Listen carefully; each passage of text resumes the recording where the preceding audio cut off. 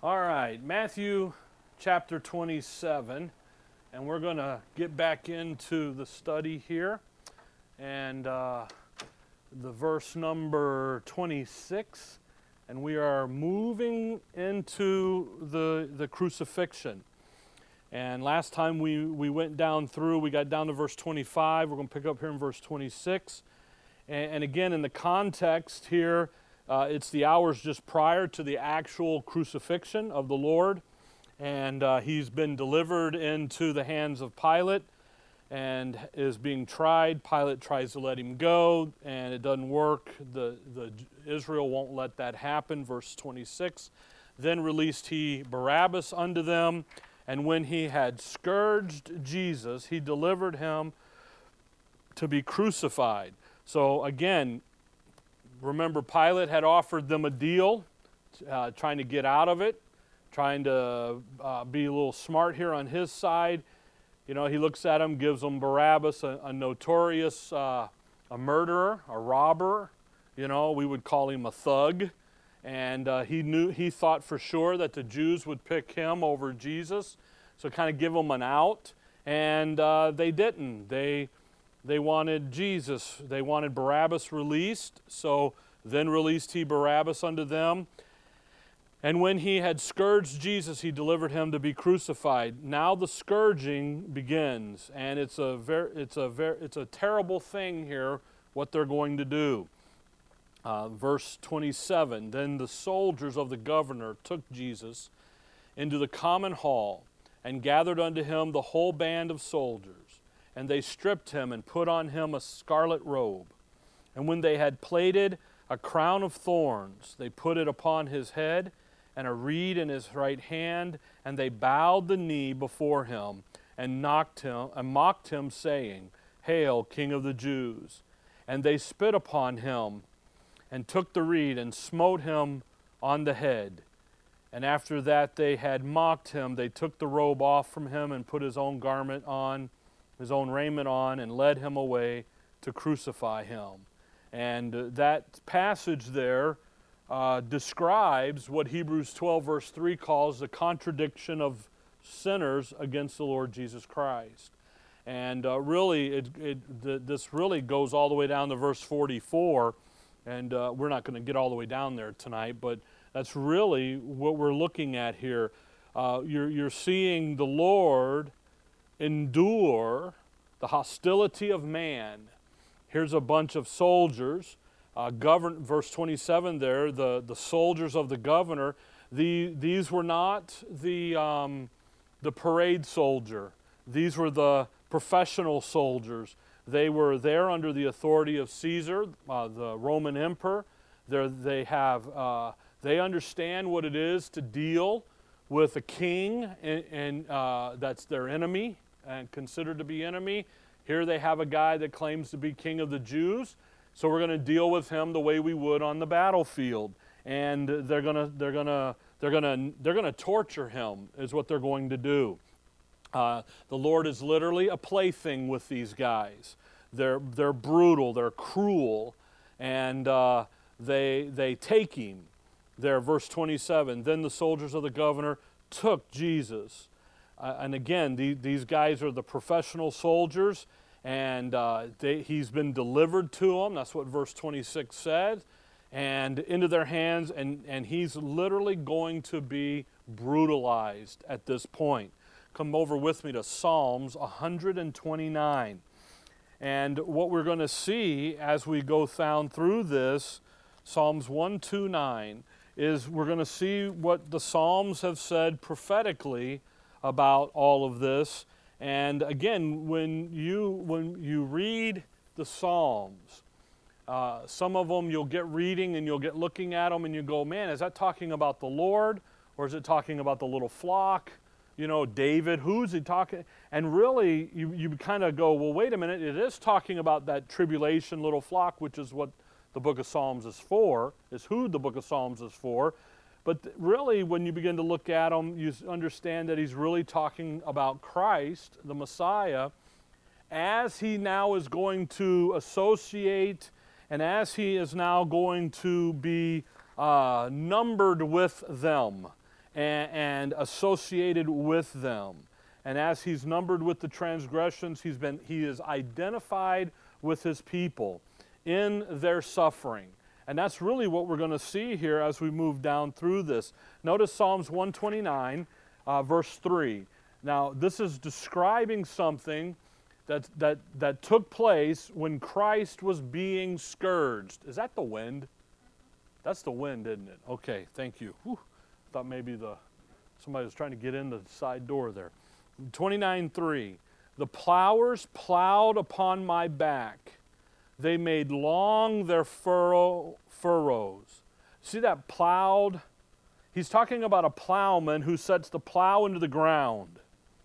And the psalmist is saying that what is happening to the Lord in the scourging is like taking the plow and digging it down deep into the ground, but rather now it's his flesh, it's his back, and flaying him open. And they call this thing the cat o' nine tails, you know. And you go look at that in an encyclopedia. I guess today you Google it. But back in the day you went, and you know what you saw? You saw these great strands of pieces of leather that had knots in them. It had broken metal in it. It had glass in it. It had pieces that were sharp. And when they beat a person, that cat o' nine tails would hit, and then they would rake it across this flesh and dig down in. And when that happened, come over to Isaiah 52. When that happens, it really just makes mincemeat of the guy's back. And that's literally what is happening here now with the Lord. They're brutalizing him. And again, these guys aren't amateurs. They know what they're doing. You know, you think about whipping someone and you go whack and then you pull it right back. They didn't do that. They hit him and then drug down, you know, and then pull back. And they were just digging deeper. And they knew how to hit him. They knew where to hit. They knew the way to hit it to get the most effect out of the scourging.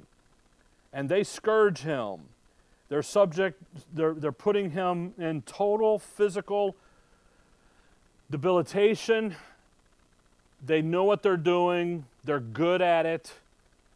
And the psalmist says it's like a plowman breaking down that ground. But yet it's really down the back. And that's really what's happening. If you look at Isaiah 53, that chapter describes the crucifixion of Christ. It really starts back in 52. So look at Isaiah 52. Look at verse 13. Behold, my servant shall deal prudently. He shall be exalted and extolled, and be very high.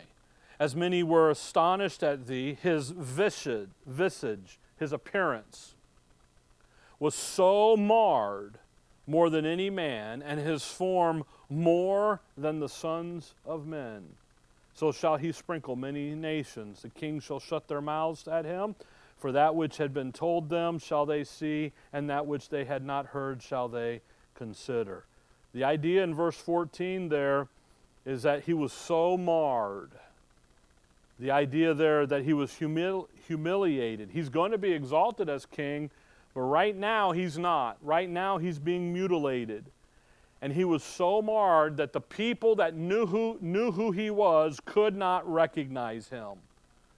And when you see pictures of Christ hanging on the cross, you never see the true picture. Because if you did, nobody would put the pictures up. It was that grotesque. And if you think about what they're doing here to the Lord, if you think about the brutality of it, come back to chapter 50, Isaiah 50. There's Christ. He's going to have a broken nose. He's going to have blood all over his face, black eyes, abrasions, bruises, mouth, face swollen, lips protruding, teeth cracked, gums bleeding. His back's a bloody mess. His body has been racked. He's just oozing blood. Now that's a wonderful description, isn't it? But that's what it is.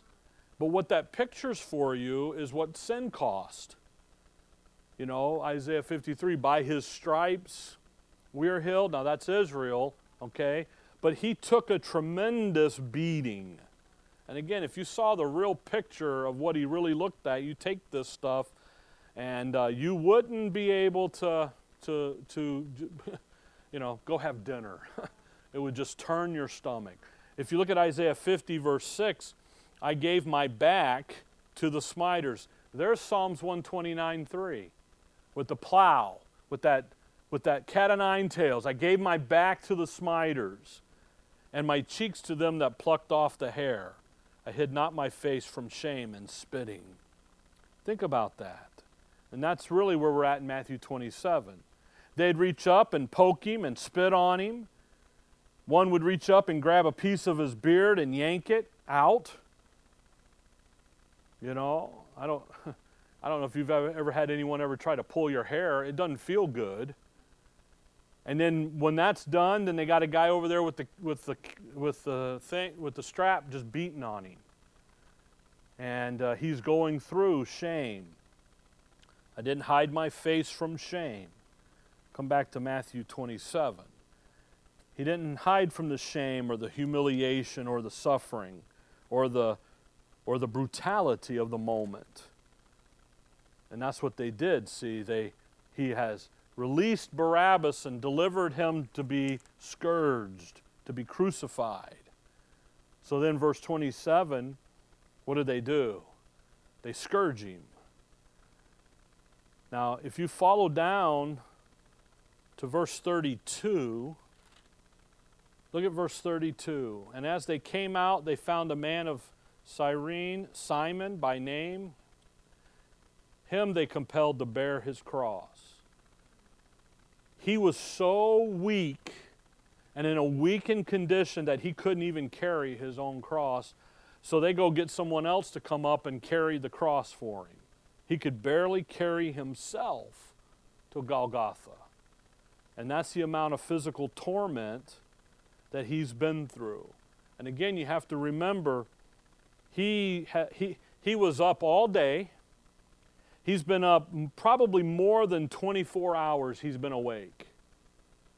It's daylight. It's early in the morning here. It's that 6 to 9 a.m. time period. They brought him to Pilate to get Pilate to kill him. After all those hours of sleeplessness and brutality, the mocking, the humiliation, after all that he did, he didn't have, by the way, he didn't have to take any of it. He's the Son of God. But yet, what did he do? He took it. Verse 27, then the soldiers of the governor took Jesus into the common hall and gathered unto him the whole band of the soldiers. Again, when we read here about him being led away to be scourged, there was the whole mob was there. And they just used him as a play toy in their brutality. And he did it after the bloodthirsty cry of the people. These guys are serious about it. Verse 28, and they stripped him and put a scarlet robe on him. They're going to mock him now. And when they had plaited a crown of thorns, they put it in his head, upon his head, and a reed in his hand, and they bowed the knee before him and mocked him, saying, Hail, King of the Jews. You see that thing about the crown of thorns? Run back with me to Genesis 3. It's important to see this. It's important to see what's happening here. Why the Lord is endured. For the joy that was set before him, he endured the cross. Why is he doing this? Well, look at Genesis 3. And look at verse 17 and 18. And here's where thorns first come into creation. Now, by the way, the guys in Matthew 27 aren't getting this at all. They're not doing it for this. But there's a spiritual issue that's happening here. And unto Adam he said, because thou hast hearkened unto the voice of thy wife, and hast eaten of the tree of which I commanded thee, saying, Thou shalt not eat it. Cursed is the ground for thy sake, and sorrow shalt thou eat of it all the days of thy life. Thorns also and thistles shall it bring forth to thee, and thou shalt eat the herb of the field. There was no thorns and thistles before the fall. Okay? A thorn, the thorns is a sign. It's a symbol of the result of God's curse on creation because of man's sin. And when these guys take the crown of thorns, come back to Matthew 27, when they take and make that crown of thorns, at the old house on 5th, there was a thorn tree in the back, and I almost wanted to cut a piece and bring it with me. And those thorns were at least 2 to 3 inches long. And they were in a manner that they had wrapped around the old trailer, and I cut them, and you could literally wrap those things and lock them and make this. That was but Linda wouldn't let me take any with me because I wanted some, you know, but that's what it, so when they make this crown of thorns and they plate it, they big old spike, and they put it on him, and they don't just put it on him, they put it down in him, and it draws blood. That crown there was that symbol of the curse. And again, it ought to be precious to us, because what did Paul say? That Christ was made a curse for us. The pictures here are tremendous. They bow the knee, and they make fun of him. They mock him. They ridicule him. They're just trying to get him. And they strip him naked. Verse 27 there, 28, 29, they're 29. They put it upon his head. They bow the knee. Verse 30, they spit on him and took the reed and smote him on the head. It's interesting, they smote him on the head. They just keep beating on him. They're getting him. And again, they make him so weak that he can't even carry his own cross. And that tree that they're going to hang him on, they have to get Simon, who, by the way, is a Gentile, out of the crowd to come and to take care of him. Now, at verse 31, you see there at 30, and they smite on him and they beat on him. Then verse 31, and after that they had mocked him, and they took the robe off of him and put his own raiment and led him away to be crucified. At verse 31, between the time that they put his raiment on him and they lead him to be crucified, this is where John 19, so come over to John 19, the first 16 verses happen. Because when John paints the picture in here, John is presenting Christ as the Son of God, as Messiah, who is Jehovah. So in the context, John puts the interview that he has with the soldiers. And you find that they bring him back to Pilate. And Pilate, one last time, goes out to the people to try to get them to stop. And he stands before them bloody, beaten, a victim. He's been thoroughly, brutalized. And yet they still won't release him. 19:1, then Pilate therefore took Jesus and scourged him. By the way, if you look at verse 40, 1840, they cried, what? Not this man, but Barabbas. Let Barabbas, that's where we're at in 27:26. Now you get this, and the soldiers plaited a crown of thorns, put it on his head, and they put on him a purple robe, and said, Hail, King of the Jews! And they smote him with their hands. Pilate therefore went forth again, and said unto them, Behold, I bring him forth to you, that ye may know that I find no fault in him. Again, over and over again, Pilate, the record says that he's what? A just man. He's innocent. I don't find any fault with him. There's nothing here. And yet they still want him killed. Then came Jesus forth, wearing the crown of thorns and purple robe, and Pilate saith unto him, Behold the man. What a statement. If you want to behold the man, there he is. Look at Christ.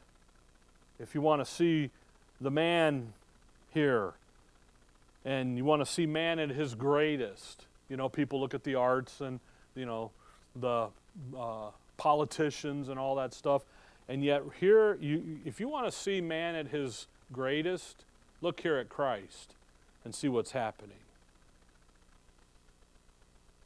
Pilate is going to do something here because Pilate's a little shook up now, because they know that who they're killing isn't the normal guy, the normal man. They're beginning to realize that something is happening here. Now you'll notice in verse 5 that crown of thorns and purple robe, and they bring him out, and Pilate says, behold the man. You know what they didn't do? They didn't clean him up. They left him bloodied and bruised and brutalized. They didn't make him look good. They didn't do what they do on the TV when the guys get beat up. You know, they come and clean them up, and then they have their news conference. He didn't do that. He just drug him out there. Verse 6, when the chief priests, therefore, and the officers saw him, they cried out, saying, crucify him, crucify him. Pilate said unto them, take ye him and crucify him, for I find no fault in him. Pilate saying what? He's not guilty. The Jews answered him, we have a law, and by our laws he ought to die because he made himself the Son of God. There it is. He's been telling them all this time, I'm the Son of God. And that's what's got underneath, that's the little burr under their saddle. They didn't believe him. When Pilate therefore heard that saying, he was the more, notice, afraid. And went again into the judgment hall and saith unto Jesus, whence art thou? But Jesus gave him no answer. Notice the question. Pilate knew he was from Galilee. He's already had that conversation. Luke 23, there, he found out he's from Galilee. What did he do? He sent him over to Herod. Herod sends him back. Okay, his wife's telling him, don't have anything to do with this guy. You know, she's at home in the bed saying, stay away from him, don't get in there. Pilate knows something's up that isn't normal, that isn't there. He knows something supernatural is happening here. So he looks at Christ and says, where did you come from? What planet are you from? He suspects something. So verse 10, then saith Pilate unto him, speakest thou not unto me? Knowest thou not that I have the power to crucify thee and have power to release thee? And with that statement, Pilate is now guilty. Pilate had the power to release him, and he should have released him. But he didn't. Instead, he goes over and tries to wash his hands. He wasn't guilty. But they said guilty, guilty, guilty. But you know what? He had the power to do right, and he refused to do it. And he refused to do it for personal considerations. Verse 11, Jesus answered, thou couldst have no power at all against me, except it were given thee from above. Therefore he that delivered me unto thee hath the greater sin. The last words the Lord ever spoke, that Pilate ever heard, not the last words the Lord ever spoke, because he's going to talk 7 more times from cross, but the last words that Pilate ever heard the Lord speak, look at the last word, sin, the greater sin. You see, when Pilate heard those words, not a lot of comfort in those words. He had power to release him, but he didn't do it. Verse 12, and from henceforth Pilate sought to release him, but the Jews cried out, saying, if thou let this man go, thou art not Caesar's friend. Whosoever maketh himself a king speaketh against Caesar. When Pilate therefore heard that saying, he brought Jesus forth and sat down in the judgment seat in a place which is called the Pavement, but in the Hebrew, Gabbatha. And it was the preparation of the Passover in about the 6th hour. And he said unto the Jews, behold your king. But they cried out, away with him, crucify him. Pilate saith unto them, shall I crucify your king? Now notice, the chief priest answered, we have no king but Caesar. At that moment, they lost their reign, their political clout as a nation. They're gone. Okay? Then delivered he therefore unto them to be crucified. And they took Jesus and led him away. And there's where we are back now to Matthew 27. So go back to Matthew 27. Look at that passage in John, because in Matthew 27:32, they led him, into verse 31, they lead him away to be crucified, to crucify him. Well, in verse 31, there's that whole conversation again with Pilate there, John 19. Verse 32, and as they came out, they found a man of Syrian, Simon by name. They're going to go down now. They're going to go outside the city. They're going to go to Golgotha, to Calvary. But he's too weak to carry his own cross. So they find a man, Simon. Christ is walking out in front. Simon's carrying the cross behind him. But he's a Gentile from Syrian. He is a strong man, carries a cross for the Lord behind him. But they compelled to bear his cross. Now, this is the greatest illustration of substitution in the Bible. Okay? To whom did the cross belong? Who should have been on that cross? Barabbas. But who wound up on it? Christ. You think about Barabbas, the son of the Father, his name is. Okay? Here he is. He's a wicked failure. He's a murderer. Could you imagine being Barabbas that day? You're in chains. You're down in the prison. You're in there, and you hear the steps coming, and you hear the guy go, walking the mile, walking the mile. Here they go, the Green Mile, the movie, walking the mile, walking the mile. Here we go, all this stuff. And he's turning sheet white. He is. He knows he's going to go die, because here comes the jailer. And they get him, and they take him up in front of Pilate, and Pilate looks at him and says, you're free. Unshackle him. Let him go. You see, when Christ hung on the cross, it wasn't his. It was Barabbas' cross. So you have a great illustration here of substitution, of him dying in the stead of another. It's his cross now, though, and he's ready to go with it. Now, you have Simon here, a man of Cyrene bears his cross. And it's interesting. Do you remember somebody else with the name of Simon? Simon Peter. And it's appropriate here that it was a Simon, wasn't Simon Peter, but a Simon, who bore the cross for the Savior. Peter had said, I'll not forsake you, I won't leave you, I won't let anything happen to you. Yet where is Peter? He's hiding over in the crowd. Peter's off. He's gone. He's out weeping bitterly over his failure. And yet there stands another Simon. He's got the cross to really remind you of one's failure and another's faithful. And sometimes you look at that word Simon, that name, and you look it up in the dictionaries, the Bible dictionaries and stuff. And it carries a definition of one that is obedient. To hearken to listen to hear, so they become obedient. And actually what you see here is really an impact of another chord. Come over to Mark 15. Notice something here. You would never notice this unless you read Paul in Romans 16. And so we're going to go there in just a second. Look at Mark 15. Mark 15. There's something here, Mark 15:21. And they compelled one Simon, a Syrian, who passed by, coming out of the country, the father of Alexander and Rufus, to bear his cross. Now notice his two boys are listed there, Alexander and Rufus. Now come over to Romans 16. Romans 16. It's interesting here.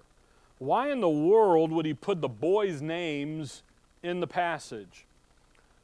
Well, you wouldn't catch this until you got Paul in Romans 16 and verse 13. 16:13.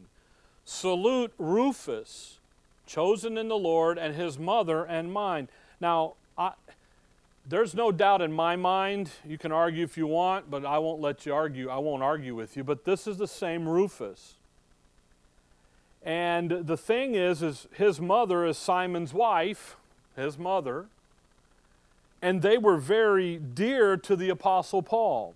Now notice, chosen in the Lord, Rufus isn't a member of the body of Christ.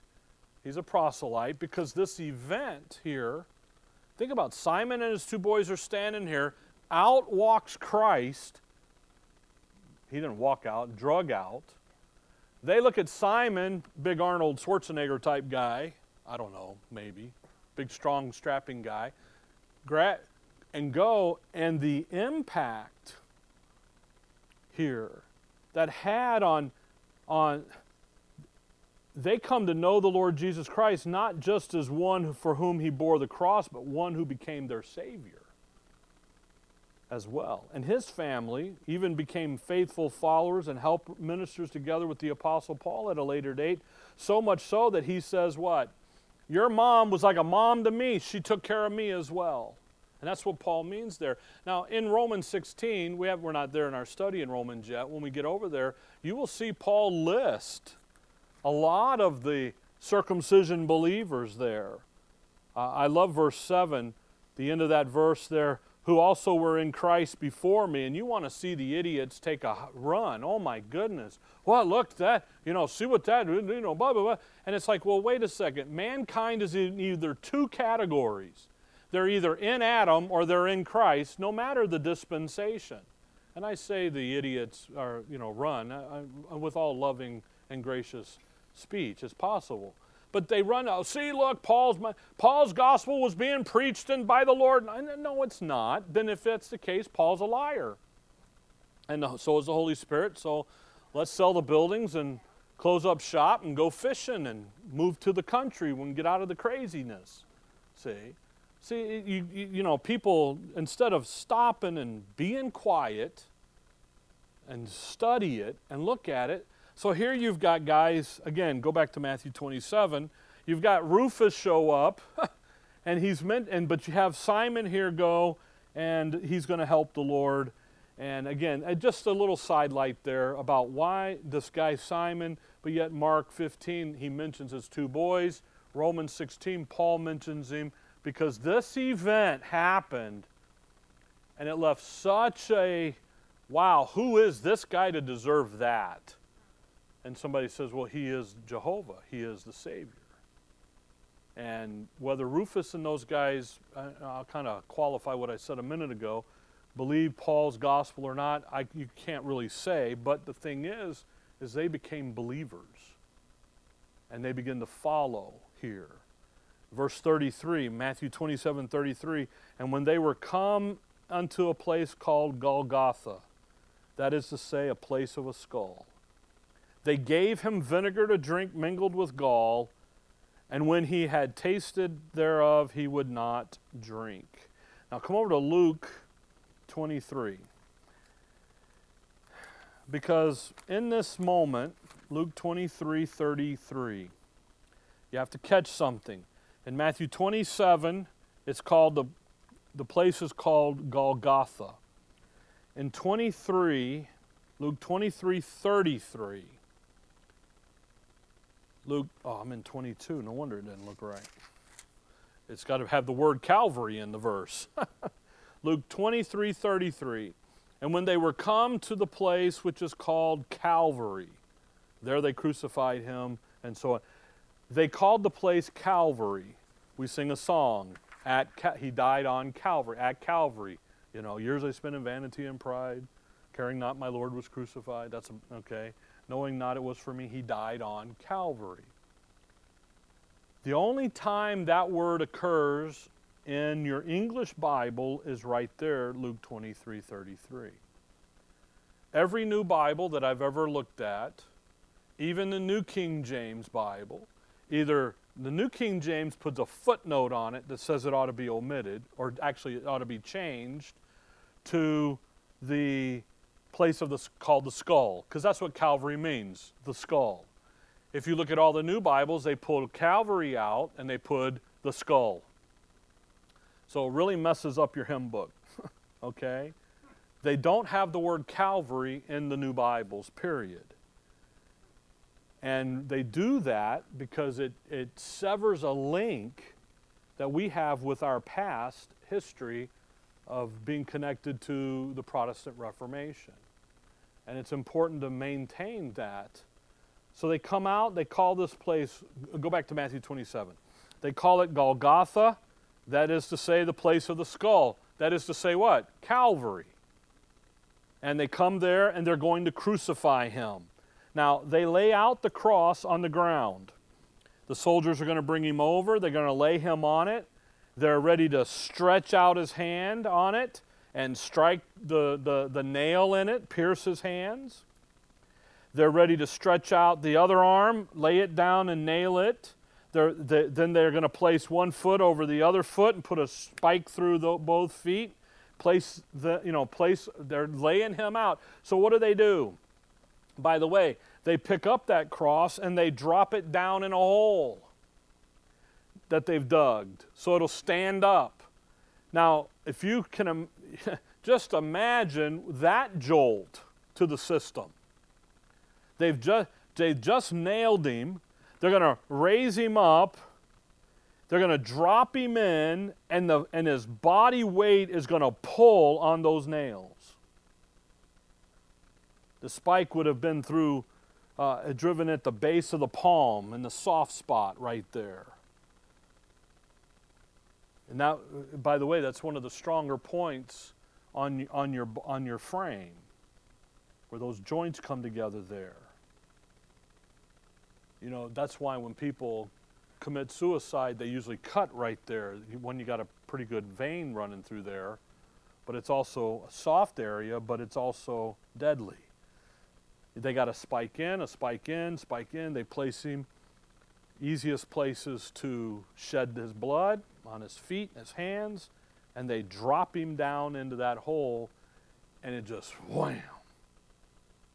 So what do? They gave him vinegar, verse 34, to drink mingled with gall. Gall was a drug. Gall was like our morphine. Okay? They were trying to give him some painkillers. And again, these are professional soldiers. They know what's coming. They know how people are going to react because they've done it before. You think about, there had to have been at least 5 or 6 soldiers there to hold him down. One on, hold his arms down, his legs, his torso. Because as they're pounding in the spike, what is a normal person doing? Thrashing, screaming. That's what men do. So they're going to give him a drug to dull the pain. Verse 34, and when he had tasted thereof, he would not drink. The Lord wouldn't take the drug to kill the pain. Nothing was going to lessen, nothing was going to modify the punishment that he was to suffer. He's going to take it unmixed, unmingled, straight on. By the way, he doesn't scream. Isaiah 53 says that he's dumb, silent. That's why these guys look around and go, that centurion here in a little bit is going to say, that truly is the Son of God we just killed. They come to spike him. Verse 35, and they crucify him. Boy, those 4 words, tremendous. They stretched him out, they've nailed him, they beat on him. He can't even carry his own cross, he's so weak. Up goes the tree, down comes the weight. The agony.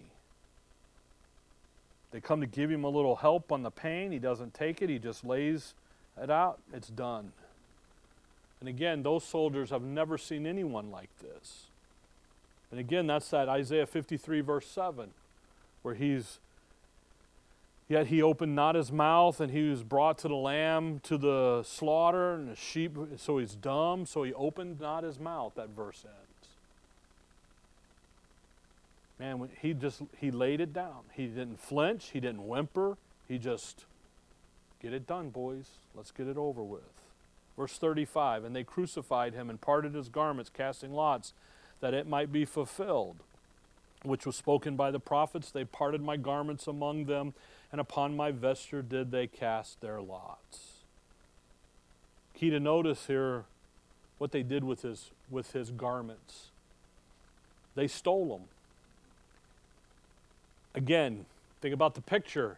He's hanging there stark naked. Bruised, beaten to a bloody pulp, exposed to the world, hanging there. Remember what Adam and Eve did? They were ashamed because they knew they were what? Naked. He's naked. Naked as a jaybird, as they would say. You see, folks, Christ is bearing our shame there on the cross. And he bore it in full view for every sin ever committed. For every mean, nasty thing you ever did, for every rotten, self-righteous thing you ever did, all of it. That's what he did. When they parted his garment, just write down, because of time, Isaiah 61:10, that's what they're fulfilling there. It says there that he hath clothed him with the garments of salvation, he hath covered him with the robes of righteousness, and that's what's happening there. They crucified him. They took away his garments while he's providing the garments of salvation for us, for all of mankind. And he's providing a robe of righteousness that we can wrap ourselves in so that we can stand holy, righteous before God. That's a wonderful thing here, right in the middle of all of it. Verse 36, and sitting down they watched him there. They don't leave. I know what the movies show, they put him up and then the soldiers go away. They don't. They don't just do the deed. They stick around. They're not going to leave him to die. They're going to stay right there and torment him. They're going to make sure that it's all done. Look at verse 37. And set over his head his accusation written, this is Jesus, the King of the Jews. Look at that. 3 different times that title, that sign is put up there. Okay? And they're different in each time. John, Mark, and Luke, and Matthew, Mark, Luke, and John. They're different. If you'll notice verse 37 carefully, the accusation was set up over his head. That's why you know the cross was in a T shape, like it's on the front of this pulpit, and why it's down. Sometimes you'll hear people say it was up and it was a T, a T like that, but not if they're going to put a sign above his head. So they drop it down a little bit, kind of like what you really normally see. That's where that comes from. They write above his head, this is Jesus, the King of the Jews. Now, there are 3 times it says, in John, Matthew, and Luke, it says, and set up over his head his accusation written. Mark doesn't say his accusation. Come over to Mark 15. And it's a very interesting thing here. Mark 15 and verse 26. Mark 15, 26. And the superscription of his accusation was written over the King of the Jews. See how it's a little different? Now come on to John. John is the first one that they write.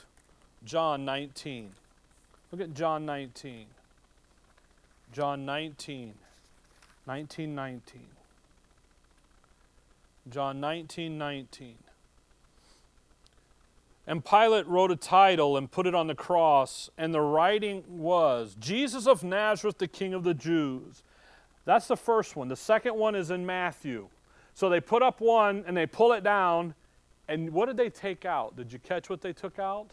Nazareth. What name did the chief priests and the elders tell everybody to stay away from? Not Jesus, Jesus of Nazareth. So they yanked that out of there. Verse 20, this title then read many of the Jews For the place where Jesus was crucified was nigh to the city, and it was written in Hebrew and Greek and Latin. Again, think about, many Jews saw that what? Jesus, that clicked into their head of who this was. Because he's bloodied, his appearance is marred, they can't recognize him. Pilate puts that Jesus of Nazareth, and now they know who it is, see. The chief priests, the religious, they don't want that. They just want a bloody mess hanging there. So they take it down and put Jesus, the King of the Jews. You'll notice the title's written in 3 languages. These are the 3 languages that represent the 3 men on the earth, the 3 boys of Noah. But it also represents the Jew, the Roman, and the Greek, and Jerusalem. Think about that. Hebrew, there's Israel, Jerusalem. Greek, there is Rome and Athens. And then you have Latin, and there's the philosophy, the wisdom of the Greeks, and all of that. So you're seeing in the inscription over the cross what God is saying to man's religion, to his power, the Romans, to his philosophy, the Greeks, to the greatness of all men, as he points to the cross and he says, that's what your work did. Look at your work, mankind. Look at your handiwork. Do you see, come back to Matthew 27, do you see what your work did? As God looks at Calvary and he says, hey, here's Jesus, King of the Jews. This is Jesus, the King of the Jews there, verse 30. He's like, and it's written in the 3 languages. By the way, Luke 23:38 is the other place this title's found. And it says it's written in 3 languages, Hebrew, the known languages of the world. Look at your handiwork, man. That's what your wisdom got. That's what your power got. That's what your religion got. And they didn't like that inscription up there, so they told Pilate, take it down. Pilate says, what I've written, I have written. By that time, Pilate was disgusted with them. He's through with them. He finally put his foot down a little too late. But it wasn't much, but it was something. And he says, it's going to stay up there, guys. Then you look at Matthew 27:38. Then were there 2 thieves crucified with him, one on the right hand and another on the left. And there's that passage, again, Isaiah 53. He's numbered with the transgressors. He hangs up there and he dies just like a common thief. He's dying like a criminal with the criminals.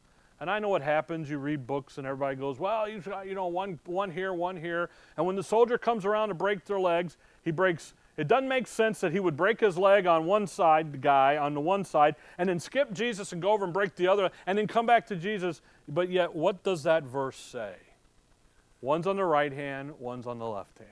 Actually, if you read Bullinger, he's got like 5 or 6 or 8 guys hanging here. You know, just crazy stuff. But that's, by the way, that's what Bullinger does. If you read Bullinger's stuff on the Gospels, Peter denied 3 times, and he says things just a little different. So you read Bullinger, he rolls that thing out to like 6 denials, because it's just a little different rather than just understanding why Peter is doing what he's doing in Matthew, Mark, Luke, and John. It's kind of oddball. Anyway, he's numbered. Verse 39, and they that passed by reviled him, wagging their heads. And there's Psalms 22 when he says, I'm surrounded by the bulls of Bashan. And they just sitting there going, they're just, too bad, too bad. We knew it all along. If he would have just, verse 40, what are they saying? Thou that destroyeth the temple and buildest it in 3 days, save thyself, if thou be the Son of God, come down from the cross.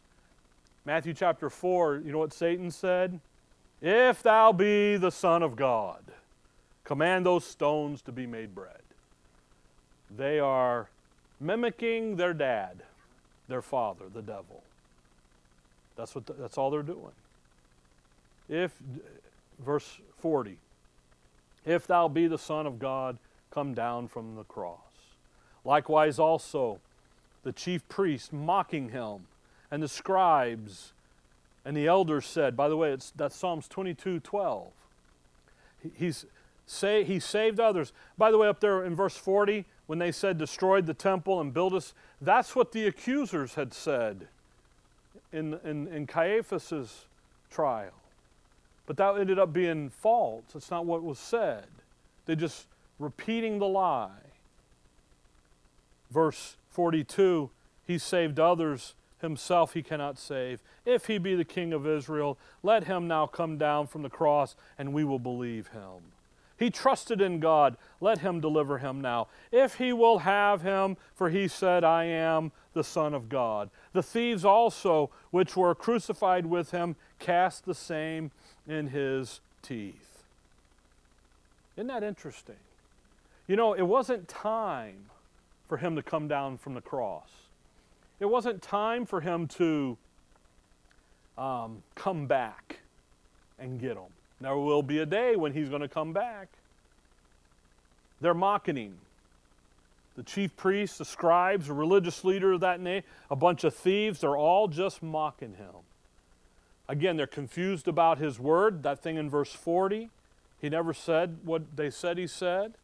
Verse 42, they're about he saved others, himself he cannot save. They're confused about his work. He came to seek and to save that which was lost. They're confused about what he's doing. They're confused. The end of verse 42, if he be the King of Israel, let him now come down from the cross and we'll believe him. He trusted God, let him deliver him. You know what they're confused about there? About what God's doing. See, it's the hour of darkness. That's where we're going to pick up in verse 45. It wasn't God's will for him to come down at this time. It's coming. Verse 43, he trusted in God, let him deliver him now, if he will have. You know, verse 43 is, it's got a sting in it from him. If he will have him. You know, we have him up there. See, if God will have him, if God was his father, what would he do? He'd come and get him. There's mockery. There he hangs. You see. What did the Lord say to Peter? You remember? If I need help, all I got to do is whisper a word and the Father will send 12 legions of angels down here. He didn't need help. They missed that. I hope you get the idea what's going on here. They beat him. They brutalized him. Verse 45, now from the 6th hour there was darkness over all the land unto the 9th hour. And about the 9th hour Jesus cried with a loud voice, saying, Eli, Eli, lama sabachthani. That is to say, my God, why hast thou forsaken me? We'll pick up there because of the time, but I hope you get the idea what's going on here. Do you know what it's like to be near deliverance, to have it right within your grasp, to be able to get it, and then to have a hostile mob deny your Savior, deny your faith? That's where they're at. But that's where he was. He stayed. He stuck it out because he was obedient unto death, even the death of the cross. And now we're going to see, we'll pick up here in verse 45, guess what? There's a deeper chasm here than just hanging a guy on the tree. Now it's going to move into that battle on the cross in these 3 hours of darkness, where God reaches out, pulls down covers up the 9th hour, and he's going to hide out the sun, going to darken out the sun, you see. Now it's time for the divine judgment on man's sin. And that's where we're at. You see, folks, this is, we just kind of read down through it and talked a little bit about it. It's the brutality of it. Because what is he doing now? Now he's going to die the spiritual death, our second death. And he's going to come through here and he's going to deal with the adversary. We'll look at this next time. We've studied the battle on the cross in the past in great detail. where he says there in Isaiah, who's going to contend with him? Let him come. Let my adversary come. And Satan's going to show up, and they're going to literally, Psalms 22 is a great, what's happening here. He's down and pulling down into the mire. And he says, I am but a worm. And the New Bibles butcher that up too, by the way. And a worm there, I'm not a man, I'm a worm. Talking about the spiritual condition that the Lord is now in as he's paying our sin penalty and sin debt. So I hope you get what's going on here. It's not Sunday school at the church, tiptoe through the roses or the tulips or whatever. This is a brutality. And when they hang him on that cross, he's a bloody mess.